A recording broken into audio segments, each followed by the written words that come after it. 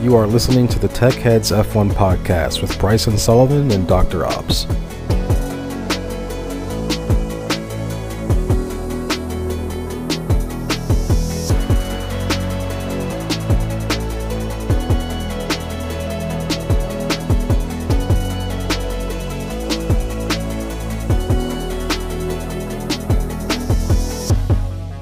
And welcome to another episode of the Tech Heads F1 podcast. My name is Bryson Sullivan, and I'm joined by my co-host, Dr. Obbs. How are you today, Dr. Obbs? Hey, Bryson, I'm doing great. It was a great race in Spa today, so I'm coming off the high of that race, and I'm super excited about our special guest today. As am I. One of the things that we envisioned when we were conceiving this podcast was to create a space not only that didn't shy away from the technical aspects of motorsport, but really tried to focus on them and give people an opportunity to gain insights that they may not have otherwise. One of the ways that we can do that is by actually talking to people who've actually worked in motorsport in general, but also in Formula One specifically. So I'm extremely excited to welcome our special guest for today, Martin Buchan, also known as B-Sport. How are you today, Martin? Thank you. I'm very good. Thanks for the invitation, guys. I think you don't really require an introduction for most of us here. Thank you. But I know that you have worked in motorsport for several years, worked for several Formula One teams, including McLaren, Force India, and ultimately, Racing Point. And you currently have a motorsport consulting business. And I just have to say right off the bat, one of the things I love about your YouTube channel is that your videos are very concise. They're very focused and they're very insightful. I can't tell you how many times I've sat down, watched your videos, and become 3 times smarter after watching them, Okay. Just because I didn't think of something the way that you approached it. I don't know if Dr. Obbs has the same impression. Absolutely, yeah. I think one great example for me, Martin, was the video that you made on the Red Bull floors, where you showed the span-wise expansion of the floor, and you explained it so perfectly. And for me, I was only thinking two-dimensionally. I was thinking about the expansion in the Z direction, and then that really opened my eyes. I thought, wow, how did I miss that? But that was a great video. It's one of my favorites. Okay, cool. Thank you very much. Yeah, that's basically the concept of this YouTube channel, that I explain the things as shortly as possible and in the most simple way as possible. And so that also people that are not in the industry, they just understand that. I think some of the drawings that you've made are also especially helpful. I think a lot of times when we talked about the Mercedes zero side pod concept, we talked about how that exposes certain aspects of the floor that prevents you from being able to use stays in the same way that some of the wider side pod designs have. And you also talked about the importance of having a smooth diffuser kick as opposed to maybe a sharp corner one, and how that might impact the pressure distribution. So those are 2 examples of very insightful videos that you've made. And I'm also trying to using very basic PowerPoint, basically. So very simple drawings instead of using any technical stuff. I'm also not using CFD, although I could, but I'm just showing some scribbles on PowerPoint, and it's easier for people to understand that than just showing a very complex simulation. So to understand the general things in aerodynamics, it's always important to show it the most simplest way. I am a self-professed aero geek, guilty as charged. Okay, Cool. people who know me know I love to see vortices and span-wise load distributions in CFD. So any chance I get to talk about aero and learn more about it, I'm happy to do. We have quite a few questions for you today, so I'm happy that you took the time to actually answer them.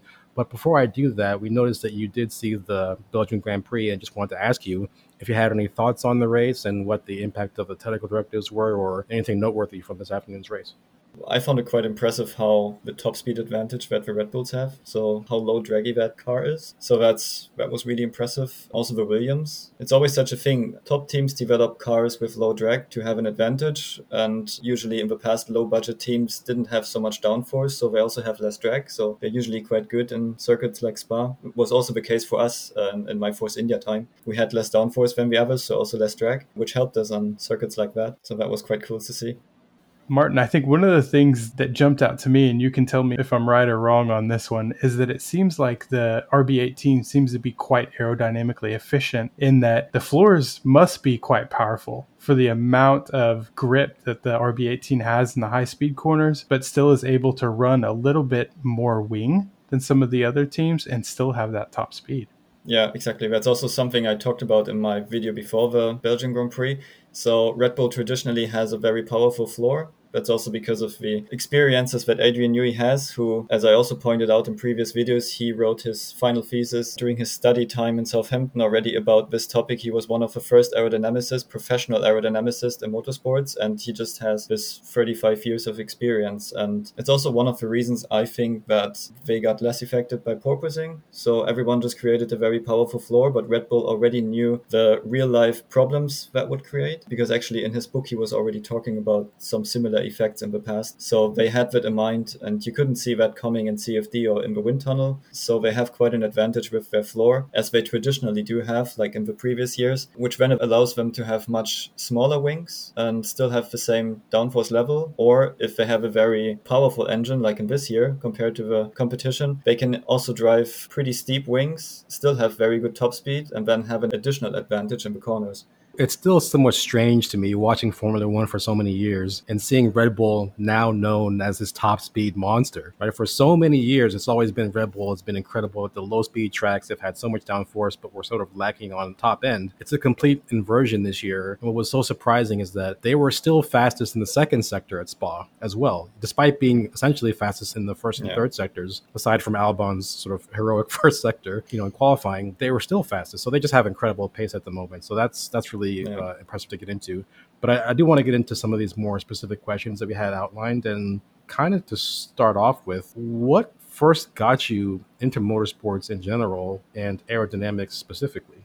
So I first started with motorsport when I was 5. I started karting with my dad. Basically, my dad had a kart, I had a kart. So I was always on karting tracks. That was my first experience with motorsport. Later on, my dad did his pilot license for planes. So I was on airfields, and that got me thinking, why do these things fly? So how does this aerodynamics work? And later I was having like RC cars, did races with RC cars. I modified my cars myself. So I had cooling issues. So I created air ducting and created my own little rear wings and diffusers and stuff. So this is when I started with small scale motorsport and aerodynamics. Later on, I was involved in the Formula student team at my university, also responsible for aerodynamics, cooling, also other areas where I was also one of the drivers, so I could experience what I designed there. And because of this Formula student experience, I could get into an endurance racing team in Germany at the Nürburgring, and we were doing 4, 6, and 24-hour races with an Audi RS4. And this team had significant aerodynamic and cooling issues when I joined them and when we could solve them. And because of the way we solved it, then other teams approached me and asked me to help them. And this is how I got into this. I was doing this in my free time while working as an engineer for Audi in the wind tunnel, creating road cars.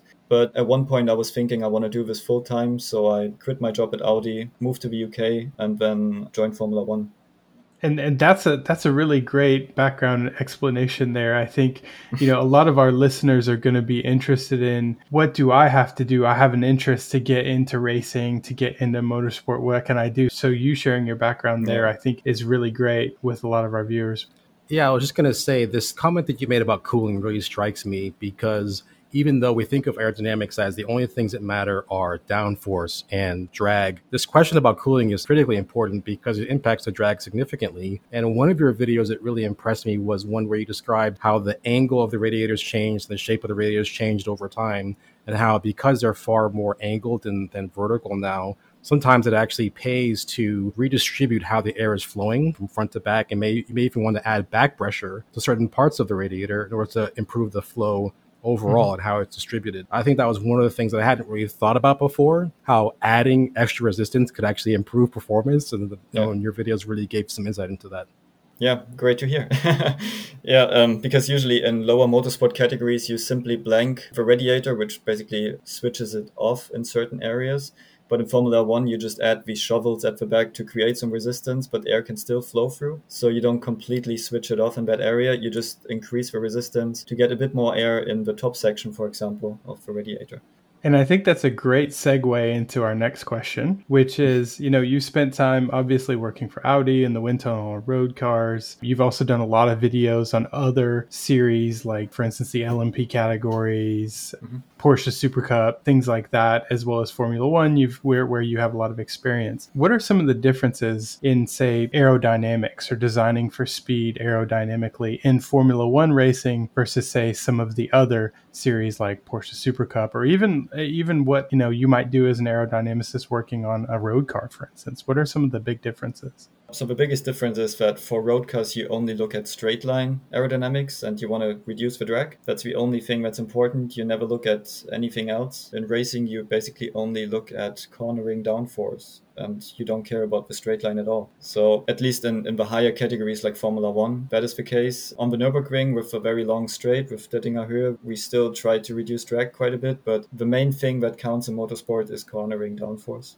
Very cool. One of the things that always bothered me about cornering analysis for aerodynamics is the wind tunnel is effectively straight, right? Mhm. The flow field that it produces replicates what the car is doing on a straight, but you need the downforce in the corners, right? Yeah. So there seems to be this sort of fundamental disconnect between the data that you might gather in the wind tunnel and how you would actually try to use it. Can you give a little bit of insight into how you translate straight line wind tunnel data into cornering performance? Yeah, that is one of the biggest problems in motorsport because in CFD you can do whatever you want. You can have a curved domain which replicates this curved flow you have in reality.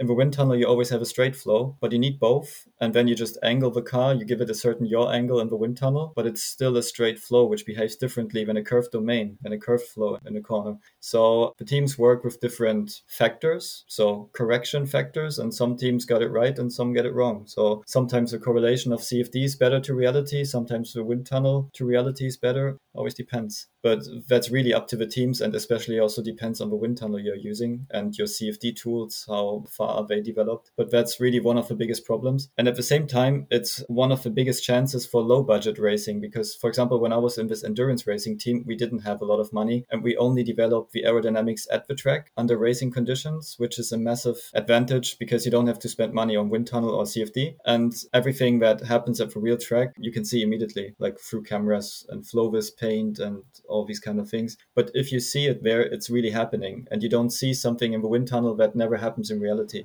Your answers there are fantastic. And I think one of the things we try to do on this podcast is really break it down to the lowest levels as far as explaining things. And I think one thing that our listeners might be very interested in, especially at the start of this season, where we had heard a lot about teams having bad correlations between their CFD models, the wind tunnel models, and then on-track performance. Can you maybe explain a little bit to our listeners sort of how that works, developing a car first in the computational domain, validating it in the wind tunnel, and then on-track performance?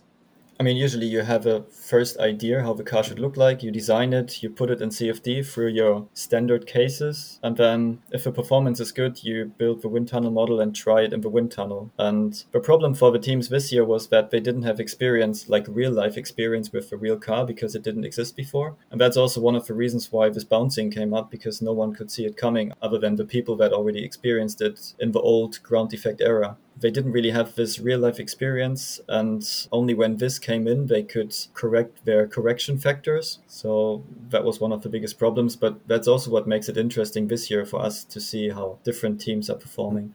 Motorsport aerodynamics is so complicated in general, and then F1 is just another level of complexity. What do you think is the most common thing that people misunderstand about F1 aero? So one of the biggest things that I always hear is this straight line aerodynamics. People always think of aerodynamics in Formula One in a straight line, but actually what matters is the corner. This is one of the biggest things. The power of vortices is the next thing, like rotational direction of vortices and what you can do with them. Like, for example, having two counter-rotating vortices creating upwash or downwash in certain areas. So that is quite a common tool in F1 aerodynamics, but a lot of people don't understand it because they can't imagine how these flow fields move. I would say these are the two biggest things that people who didn't work in the industry don't see at first sight. And maybe kind of building off of that, I would ask, you talk about downforce and cornering. What are some of the things that teams can do to increase downforce and cornering? Like, what are some of the tricks that you might implement as an aerodynamicist? We've got the shark fin. Is that what that's called? The on the back of the car, right? Which is supposed to help a bit in cornering. What other sort of things can teams implement? So the thing that this shark thing is doing, let's talk a little bit about this shark fin first, because that's a pretty good example for this. It's basically for open wheel racing. So for Formula One cars, it's pushing the inner front rear wake outboard, so it doesn't hit the rear wing. That is the main cause. In prototype racing, it's completely different because it's like a safety factor. If the car is spinning, then the car doesn't lift, it doesn't fly away. So it looks the same, but it works differently, because prototype racing, you don't have open wheels, you have covered wheels. So you don't have this big issue like with the front rear wake like in F1. So that is one of the factors why teams always go for the biggest shark fin they can have. And the next thing is, when you go into a corner, you have a shark fin tip vortex. So at the top, you have like a vortex that's created. Especially in 2017, that was the case, where we had this super big shark fins. And then for the teams, it was always the decision, do I want this tip vortex above the rear wing or below the rear wing? It's not even to create more downforce, it's just to avoid any damage, these things. As soon as this vortex is hitting the rear wing, it's reducing its performance and you lose downforce. So teams are just always trying to save things around the aerodynamic devices in the corner. It's not always about adding it, it's more about not creating any issues somewhere, which also makes it predictable for the driver. And you mentioned wake when you were talking about the front tire wake, that the issues that you have with open wheel racers. I think one of the questions that we've heard quite a lot this year that people are trying to answer is, are these updated aerodynamic technical regulations, which are aimed to reduce the size of the wake, to clean up the dirty wake that we might have had in previous cars, are these working? And, what influence does the shape and the size have on the performance of a car itself? We could think about the 2018 cars. So if we remember how the cars looked like in 2018, we had these pretty wide cars. 2017 was the first year they got pretty wide, and we still had these front wings that were creating lots of outwash. So we had these vertical strakes that just pushed the air outboard in front of the front wheels. We had blown wheel nuts. We had the brake ducts who were shoveling lots of air outside of the wheel rim. So already at the car's front wheel center line, you had so much outwash that you could keep the front wheel wake pretty far outboard of the car. And what then happens is that you have a lot of clean air in the center of the car, and you can create more downforce. But the problem for the cars behind you is that it's such a massive wake, and it's not really only the wake we usually see, like this flower shape behind the car, which is only done by the rear wing. The wake is much wider because you have this far outside sitting front wheel wake. And when all this clean air is being pushed up to create downforce, this dirty air closes in behind the car, and this is where the following car is driving. So the following car is always driving in this dirty air, losing lots of performance, and that's the issue we had in recent years. This year, it's quite dramatic. They can't do this outwash with the front wing anymore, not to that extent. We don't have the vertical strakes since 2019 now, but teams found other ways that are now prohibited. And we don't have blown wheel nuts anymore. And a very extreme thing, I think, is that teams can still get the brake ducts, or can still have the brake ducts on the inside of the front wheel, but the air also have to exit on the inside of the front wheel. So they can't even shovel the air out anymore. So there's much less outwash at the front wheel center line compared to 2018, for example. And additionally, we don't have this massively developed barge board area, these complicated areas behind the front wheel next to the cockpit. And that's why all these dirty air, all this wake stays much closer to the car's center line. And although the teams try everything they can to push this outboard with bodyworks and even mirror stays and everything, all this wake is pretty close to the car's center line. This is being pushed up by the rear elements like the beam wing, the rear wing, although the teams try to avoid it.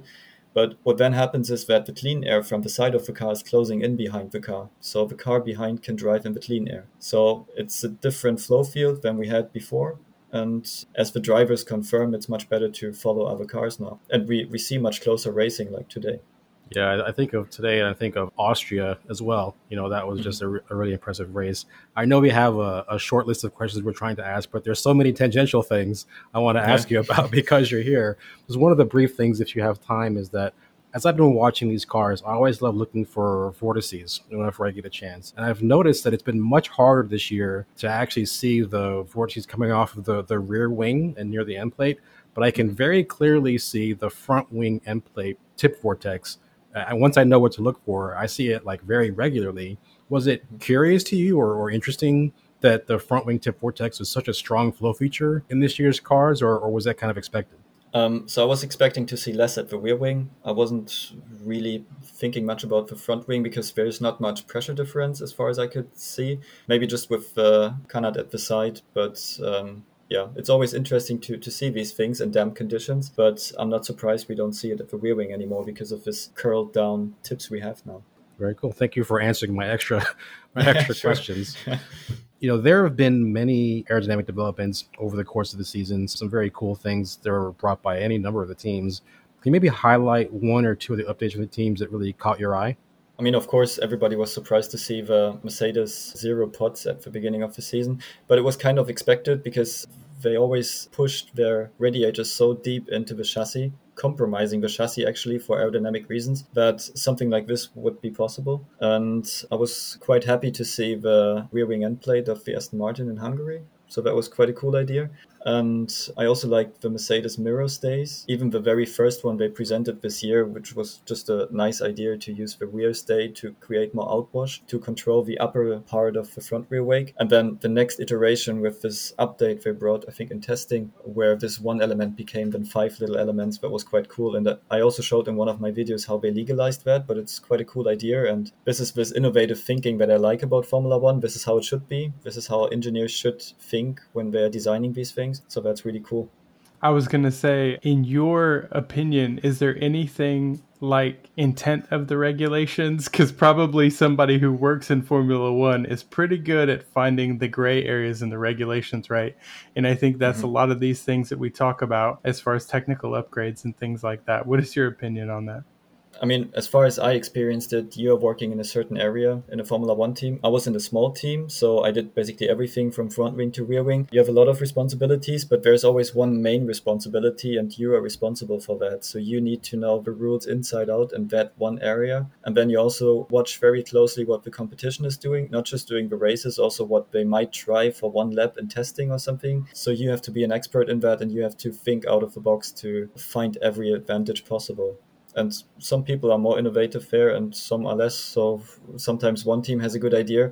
But I also experienced some quite funny things where one team was trying to copy another team because they thought they understood what they were doing, but actually they were doing something completely else, but they copied it anyway. And it worked for them, but it was doing something completely else. So sometimes whole aero departments of Formula One teams think they know what the other team is doing, but they're still wrong. So that's always quite funny. So when I was working in Formula One, sometimes we design something and then you hear about the media or you hear from other teams what they think we are doing. But if I know what we were doing there, it's something completely else. So that's quite funny. I can't imagine how some of the other Formula One teams might think about those of us on Twitter who are trying to explain what the teams are doing. Yeah. To be clear, everything that we always say always has a caveat of this is what I think based on the information that I have or publicly available information. It's never guaranteed to be right. No. Yeah. And one of the things that I experienced, because before I was also like reading all the reports and reading everything I could on Formula One technology, when I came into Formula One, I was actually surprised how simple the answer sometimes was. So sometimes it's we had things, for example, just one little story, we had things where we had a CFD issue. So we had certain high speeds in a certain location around the bodywork. And because of that, our CFD wouldn't work. So we created a little winglet there, which is changing the air speeds in CFD so the CFD would work. And we brought it to the real car. And the media and other teams were just speculating, what are they doing there? Why is there a little winglet? And it was only because our CFD didn't work. You got to fix your compressible flow solver. You got to. It was easier and much faster to quickly design a little winglet and produce it than just fixing our CFD. That is incredible. I think of all these hoops that teams have to jump through in order to come up with solutions. And I think one of the examples of that is these rear wing modifications that we've seen over the course of the season. Because of the cost cap, and teams can't just manufacture entirely new wings and make new molds for them. They're taking to modifying, in some cases, literally cutting away the parts of the wings in order to reduce drag, for example. We saw it this weekend. And one of your videos did a really good job of explaining geometrically how the airfoil sections of the rear wings are designed to have a roughly constant thickness near the trailing edge so that you actually can cut away certain parts of it in order to reduce drag and not drastically influence the aerodynamic properties of it. But one thing that always bothered me when I think about cutting away the part of the wing, I think about span-wise load distribution, right? I think of us cutting away the center part of the wing to reduce drag, but not modifying the outer parts because of the mechanical requirements for the hinge, for the DRS flap. And in some Yeah. cases, the center requires an anchor point for the actuator.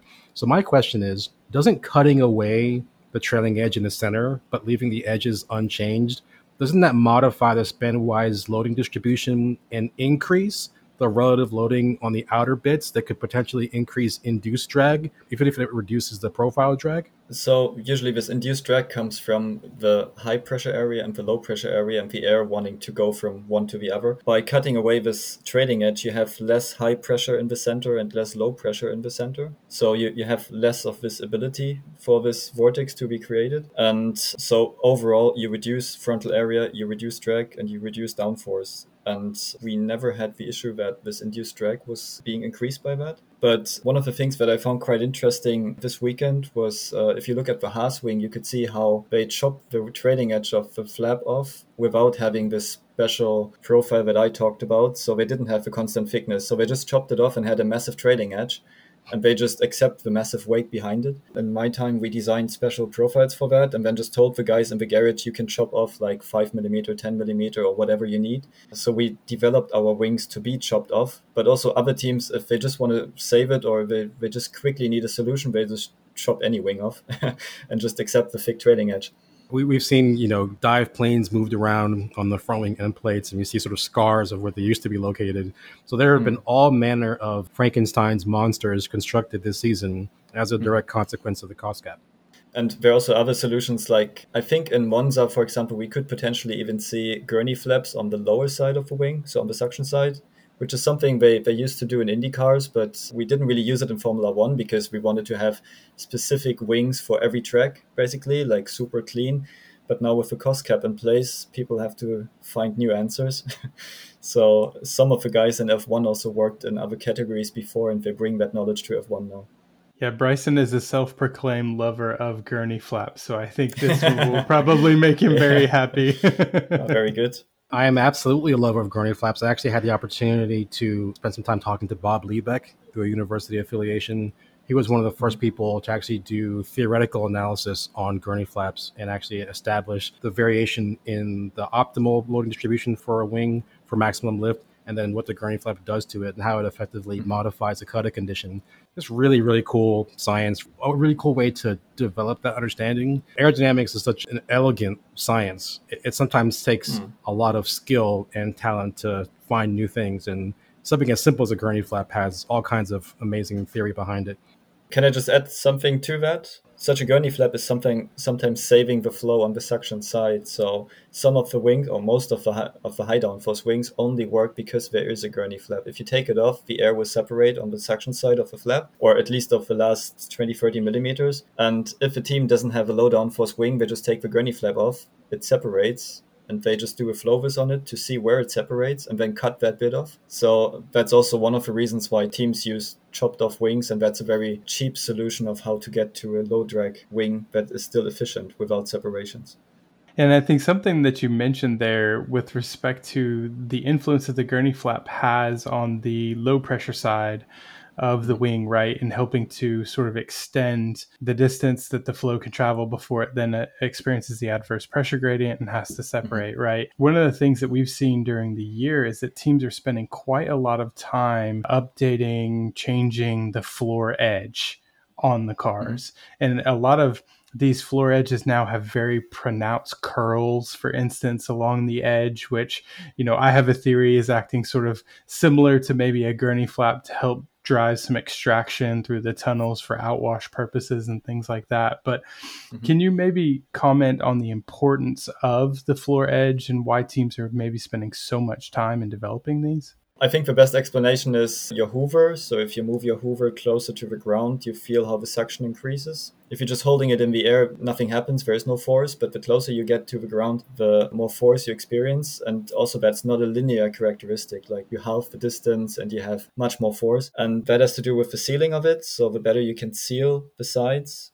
the more suction you have, the more downforce in that case you have. But if you get too close, you suddenly have such an increase in force that it just sucks the hoover onto the ground and it stays there. And this is what you don't want with an F1 car. This is also one of the reasons with porpoising, it just sucks the car to the floor. You have the separation, no downforce, it goes up again, and then the same happens again. And that's pretty tricky to get right on F1 cars. So you want to go as low as possible, but at the same time, you don't want to get too low. So you want to have a stiff floor, which is hard to do with very narrow side pods. It's very easy to do with wide side pods because you have less exposed floor area. Then they created these skidding or this skirt, this little strake, this metal strake that the Red Bull has underneath the floor, which is just avoiding it from touching the ground and air can still flow through. And all these little tricks is what we could see in the last half year, how teams developed it, trying to get on top of it. And that's why floor edge is very important. Previously, we only had a big flat floor with a certain angle and a very small diffuser at the back, but now we have these massive tunnels being much more powerful. And if they do the same thing as they did in the last years and just seal the side of the floor with vortices, then suddenly they have so much suction that they create porpoising. So that's what the teams needed to adjust now, and now it looks like they are pretty good in it. You mentioned the sealing vortices, and one of the things we talked about in our last podcast in episode 2 was the 2023 technical regulations, and now how we see that the floor edges are going to be raised. What importance do you think that sealing vortices along the floor edge are going to play now that teams are probably not going to be able to mechanically seal the floors?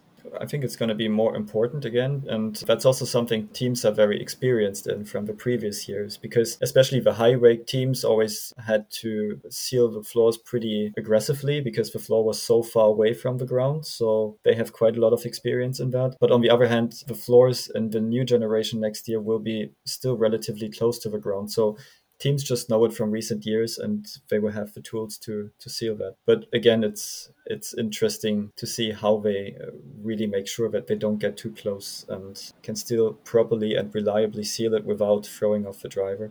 Yeah, this does make me think back to the old ground effect cars that we had of yesteryear with the sliding mechanical skirts and how those intersected the track. One of the things that I thought about from an aero perspective is those mechanical skirts always impacted the track at a right angle, right? It was something that was sticking down and would slide up and down according to the ride height and curbs and whatever else was there. When I think about a bending floor edge that can bend under aerodynamic load that may contact the edge of the road, that's a very acute angle, maybe like less than 20 degrees or something like that, as opposed to like a 90-degree angle that the old sliding skirts might have. I was wondering, whenever I see acute angles and flow going through them, I'm worried about merging boundary layers and restrictions to the flow, possible separations. Have you ever thought about that? Or is there anything that you thought about in terms of the effectiveness of mechanical sealing in a situation where the floor edge touches the ground at such a shallow angle? I mean, if you have such a shallow angle, as you say, that it's possible that you have merging boundary layers. So you have a boundary layer at the floor. If this is touching the ground, there's basically no healthy flow going through anymore. But it's such a tiny area, and the floor as a whole is such a big area that I think the effect is relatively small. But the effect of the edge touching the floor and perfectly sealing it, I think this effect is bigger than the boundary layer effect there. So, Martin, you detailed a lot of aerodynamic designs in your YouTube videos. I mean, I think most recently the new GT3 RS, I believe, Porsche one, for me was one of the really interesting ones. But you've done Formula One cars, you've done different prototype LMP category cars, Porsche cars. What is one of your favorites that you've done? And maybe explain kind of why it was one of your favorites. So in terms of road cars, I would say the Valkyrie, because there hasn't been any more extreme car project than this. And I'm a big fan of packaging. And I think packaging is, in terms of packaging, that's a masterpiece because there's no room left anywhere. This car is so stuffed full of things and there's no space left. Everything is there to create the best possible aerodynamics. And it's also a very different aerodynamic concept, something that wouldn't be possible in motorsports because you usually have to have a flat floor. But the Valkyrie is actually basically looks like a flying bathtub.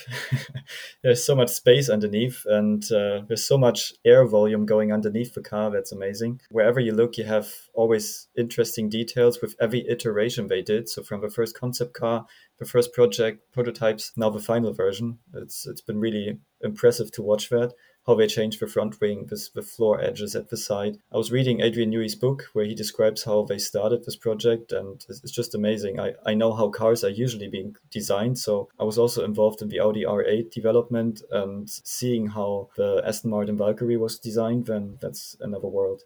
I must say, I've been extremely impressed with the Valkyrie, not only in its sort of normal version, but also the AMR Pro. The first time I saw that, I was sort of blown away by how well integrated the rear wing was and the other changes, to the car. I'm not sure what its lap time was around Bahrain, but it was very impressive. It wasn't exactly F1 quality, but it was very, very fast for a road car. What were some of your thoughts on some of these other hypercars that we've seen coming out recently? I just did a video on Koenigsegg. I'm always quite impressed by how Koenigsegg is evolving with every generation, because they basically started from zero. They didn't have much aero development at first. And right now it's very interesting to see their cars like the Jesko or the Jesko Absolute. Gordon Murray's T50 is very impressive because it's such an unusual concept. But if you see the floor, for example, with these kick points, and it's really some very interesting trickery in that, and I'm looking forward to see the first like real life videos how the car is working, because the concept is really impressive, and I think there's a lot of potential. I agree with you. Once you have an electrically driven fan, that gives you so many options that a mechanical driven fan didn't give you in the past. You'll be able to selectively turn it on or turn it off. Yeah. And as you said, you can over design the geometry of the kick line to be far too aggressive to maintain flow attachment in normal situations that will only be attached right when the fan is running. So you could selectively turn that off at high speed to Yeah. effectively stall your diffuser and cut a ton of drag. Yeah, that is really cool. And then also just blow massive amounts of air into the wake behind the car, and then literally creating like a long tail, although the car is a short tail. And that's just really cool. So that's a completely new dimension we didn't really think about before. Also, the McMurtry Sperling is pretty impressive. I'm still trying to find out more of the details of that. I really wanted to go to Goodwood this year to have a look at the car myself, but I didn't manage to. And now I'm still trying to get more answers on this one, but it's really cool. That car is really incredible. My understanding is that it makes double its weight in downforce at 0 miles per hour. Yeah. It is an extraordinary machine. Yeah. So I'm looking forward to learning more about it myself. It was also one of my most popular videos so far, because a lot of people are interested in that, and learning more about the technology is just very interesting for everybody. Yeah, and I think it feels like cheating a little bit with the fan cars, because these F1 teams work so hard with these beam wings and the interactions with the diffusers to drive extraction. It's like, why not just use a massive fan and just suck it right through, it feels like cheating a little bit. A lot of these things are driven by failure modes. So it's not often a question of just what's the outright performance, but what would the situation be if you had a failure? Now, obviously, there are ways to design redundancy into your system to make the limits acceptable. But I often try to tell people to try to convey to them how extreme Formula One really is. And it's like, well, why don't you make a version of a Formula One car that was totally unrestricted? Well, why can't you just make a Porsche 919 version of an F1 car? And my answer is it would be literally undrivable. The drivers are having so much difficulty with their neck strength and neck preparation right now. I can promise you, engineers would design a car that would be incapable of being driven by a human if you let them. Maybe we can talk about F-ducts just for a second. I mean, like, as far as my understanding of F-ducts, really what you're doing is you're blowing energy, right? Air across the wing itself, right? So you're energizing the flow and thereby also energizing the underside of the wing. Is that correct? So that you can run like maybe a higher camber wing, or it's not that. The F duct, it really was about drag reduction. That's basically like a passive DRS system. So the flap doesn't move, but you separate the flow. Ah, okay. I got you. So then at high speeds, you're creating that separation, and then you're getting the drag reduction as a result of that. Yeah. So you exit air somewhere on the suction side of the wing in a location where the flow will separate. So it doesn't follow the suction side anymore. It just flows basically straight to the back. And you have a massive wake behind, but you have much less drag because you don't have that downforce anymore. And you just collect high energy air somewhere at the car where the air is clean, like on the top of the chassis, and you guide it then somewhere to the rear wing. But the thing about F-duct is you have to understand these aero valves. This thing, how it worked was basically that they had this air intake on top of the chassis, and usually this was venting air into the cockpit. But if they put the elbow there, it was closed, and then all this air was going to the back of the car. And you have airflow that's usually flowing straight. And suddenly, this air that is collected from the front is blowing in a certain angle at this airflow, which is diverting it into the other pipe. And that's how suddenly the air sometimes arrive at the suction side of the rear wing and sometimes not. So to develop that is pretty tricky. It has to do with air properties at these conditions. So it's working differently with different ambient temperatures, and it always depends on what weather you have, and then it's pretty hard to get right. Yeah, when the teams first came up with that, when we saw what they were doing, I almost couldn't believe it. Mm-hmm. The actual complexity of effective air resistance to these circuits to be able to get a flow to the appropriate part of the wing. And normally, when we think about directing flow somewhere, normally it's a benefit. Normally, it's to prevent the flow from separating. But now we're doing the exact opposite. Yeah. We're trying to get it to separate. And if I remember correctly, this was the year before they introduced DRS for the first time, right? And it was a kind of a reaction to the teams doing all these expensive and crazy things and potentially dangerous things to reduce drag. The FAA is like, let's just formalize something to prevent people from driving down the straight at 320 kilometers per hour with one hand on the wheel. Yeah, and then Mercedes came up with this double DRS, doing an even crazier thing than guiding the air from the rear wing end plate all the way through the car to the front wing flap or to the front wing main element. So that was quite an impressive packaging job to get all this air from the very back of the car to the front, and then applying this air in a way that it separates the front wing flow, just to create this, or to keep a certain aero balance. And they were blowing that on the underside of the wing, on the suction side of the wing. Wow, yeah, cool. They had a hollow mounts for the front wing.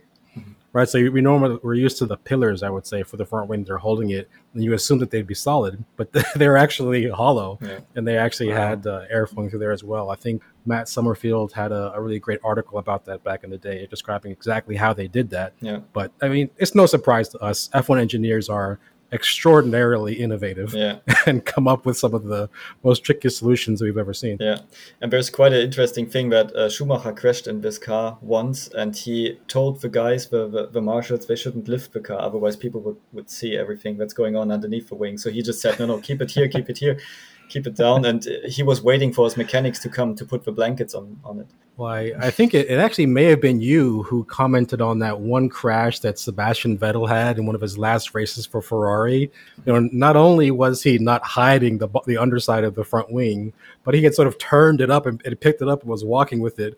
You could actually see the individual static pressure ports that were numbered on the underside of the front wing, showing anyone who cared to look what their setup was. I think Ferrari may have been a little bit upset about that. He was on his way out, so it didn't matter. Yeah, so crashes are always great to see areas you usually don't see. So you can look inside certain things and you can see what's in there. That's been great this year. It's been one of the best things, right? Yeah, for sure. I think probably the most creative thing I've seen someone do for the underfloor is not necessarily a crash, but looking at the reflection of the car on the shiny surface of the garage, right, where someone was taking a picture from the back of the garage. And that's how he actually figured out that Alpine had a Red Bull-esque skate on their floor, was that we saw a picture of a reflection from the bottom of the garage, which was kind of cool. Okay. So yeah, speaking about aerodynamics, I think, Bryson and myself, we've not been fortunate enough to work in Formula One yet, but we are, tech heads. We're big fans. We've got engineering backgrounds and, quite extensive understanding of fluid dynamic theory. But what are some resources and some books for people who are aero geeks or maybe want to understand a bit more about Formula One aerodynamics? What are some books you might be able to recommend or some resources, for anybody who wants to learn more about Formula One aerodynamics or race car aerodynamics? Yeah, sure. So there's the so-called Hucko. That's a German author. That is the German aerodynamics Bible. It's also available in English. Basically, wherever I worked in German car industry, people just always say, read Hucko, and everything's in there. Also, one of my former Audi workmates is one of the co-authors there now. And it's just everything you need to know is in there. All the general aerodynamics, not necessarily motorsports, but the general understanding of car aerodynamics. For motorsport aerodynamics, as a real-time example, the best book is Adrian Newey's book, I would say, because he's really talking about the difficulties and certain race car developments and how they fixed it. So one book for the theory and one book for the real life examples. And I also experienced that if you really want to learn how to design aero components, or if you really want to learn about race car aerodynamics, you can only learn it in the top class motorsport teams, so like an LMP1 or Formula One, because a lot of the specifics are not in any books. That's also why I'm doing this YouTube channel, just to give people a general understanding of how you think when you're designing this top category motorsport cars, because you can't learn it everywhere, and there are not many books about this. And any information that you learn would, I'm sure, be heavily guarded by teams anyway, right? Because that is their competitive advantage in many instances. Yeah, but it's not always just specifically to that team. It's also just, for example, how can I design a wing that's easy to produce so I can get it to the car within shorter time, or something like this. How can I design something and make little changes as quickly as possible without having to redesign the whole thing? So this is all stuff that I didn't learn at university. I didn't learn in car industry, in road car industry. I learned this at the top category motorsport teams. And this is also what gives you the competitive advantage, because then you have more time to do an extra round of CFD, for example. It gives you more development time. So, if there was any of our listeners who are interested in getting into motorsport, and just to kind of piggyback on this question, what is some advice that you might give them for somebody who wants to get experience to maybe one day get a job in motorsports? So the best thing is just go to any motorsport event that you can go to anywhere around your place, or anywhere where you can get to.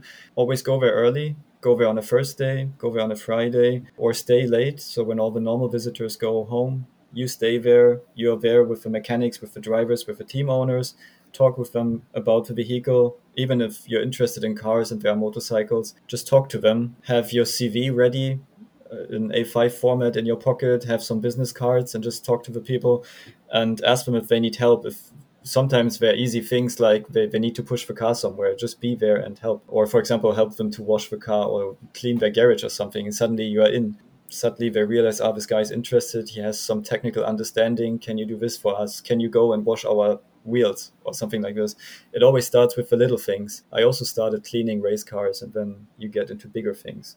I have to be honest, that's got to be one of the best ways to get in, because cleaning a race car after it's dirty is actually a very good way to learn about flow separations and learn about flow structures around the car. Yeah. We've seen races, in Turkey and F1 in 2020 and other races where the cars are just covered with dirt.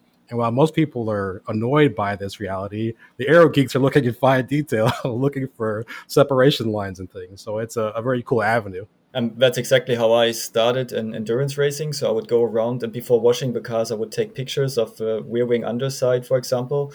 And then I always did like a newsletter at the race weekend. So after the training, especially at the Nürburgring, is mostly wet. So you have a lot of dirty cars. You can see the flow structures around the car. So before washing the cars, I could take some pictures, put it in a newsletter, and then send it around in our team. And then just say, I see they have a problem with separation here. We fixed it like this and that. And so you just learn about these things. So that's really cool. And these are the small jobs to get in. And once people see that you have the understanding, they give you bigger tasks. So it's a good way to get in. You have a tremendous amount of experience, and we're, again, very thankful for you taking time out to come talk to us. Yeah, sure. We do want to give you an opportunity to talk about your motorsport consulting business. What kind of services do you actually offer to your customers, and what's that job actually like in a day-to-day basis? So consulting motorsport teams, if they have any issues, usually you always have people that know about suspension and engines, but you don't have so many people knowing about aerodynamics, and even fewer people knowing about cooling. And most of the motorsport teams, especially in the low budget categories, have problems with aerodynamics and cooling. So these people are usually approaching me and then asking me to help them with aerodynamics. And these can be all kinds of teams. I have, for example, land speed record teams from Bonneville, or time attack cars, or rally cars, or motorcycles, all kinds of things, even sailing boats and aeroplanes and so on. And it's always very different projects. So it's very interesting for me. Nothing is the same. It's always different categories.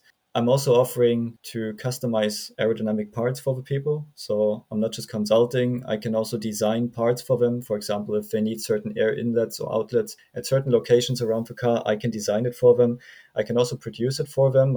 I'm 3D printing, or I also have partners who can produce the parts with different methods if the customer wants to. So I can basically offer the whole package. I can go to a test and help the teams directly there, or I could just do it in an online meeting. Yeah, if I understand correctly, you also offer some educational courses for people who are interested in learning more about the specialized nature of motorsport aero. Can you talk a little bit about the courses that you offer?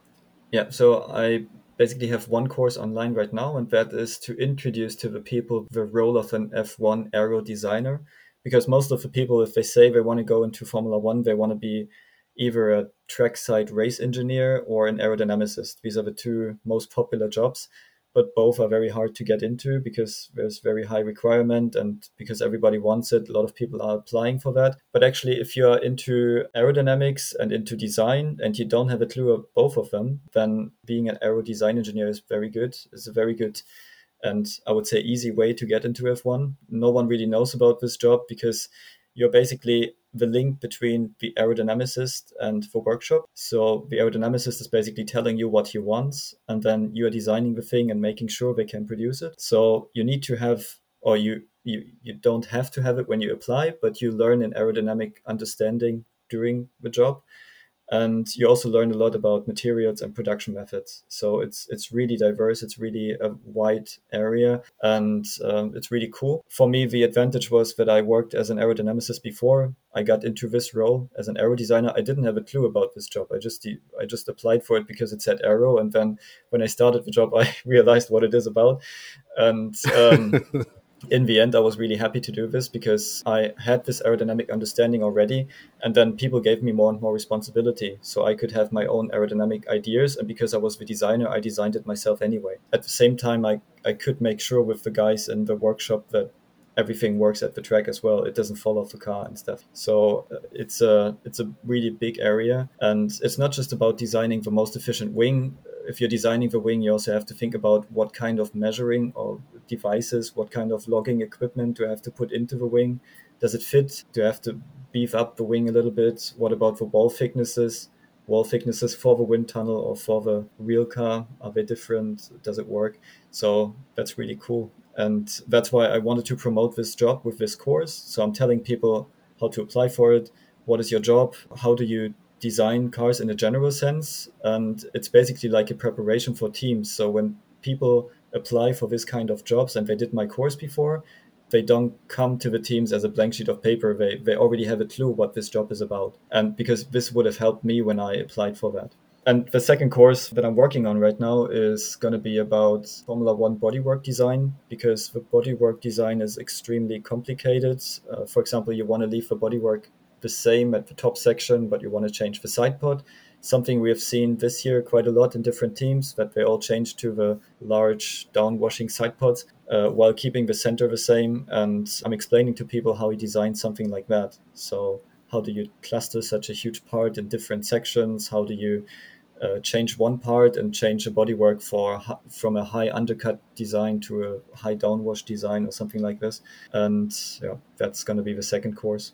Martin, that's really great to hear, because I think something that Bryson and I are really passionate about is educating and teaching people things, right? It's one of the reasons why we started this podcast, to really dig into the technical details of Formula One, but also use it as an opportunity to educate people and for people to learn something. And so I know myself, and I'm sure Bryson can say, we've definitely learned a lot today from you. And what are some ways, Martin, that people can, find or get a hold of you if they want to find out more or they want to be able to access your content? So I'm most active on YouTube. And you can find my Instagram there. You can find my Twitter there. Also my homepage, buchanmotorsport.com. And also my eBay shop for my aerodynamic parts. If you need anything specific, just contact me directly and we can talk and have a meeting or something. And that is the best way to access or to get in contact with me. Okay. Well, thank you so much for joining us on the podcast. We were really happy to have you. Thank you very much, guys.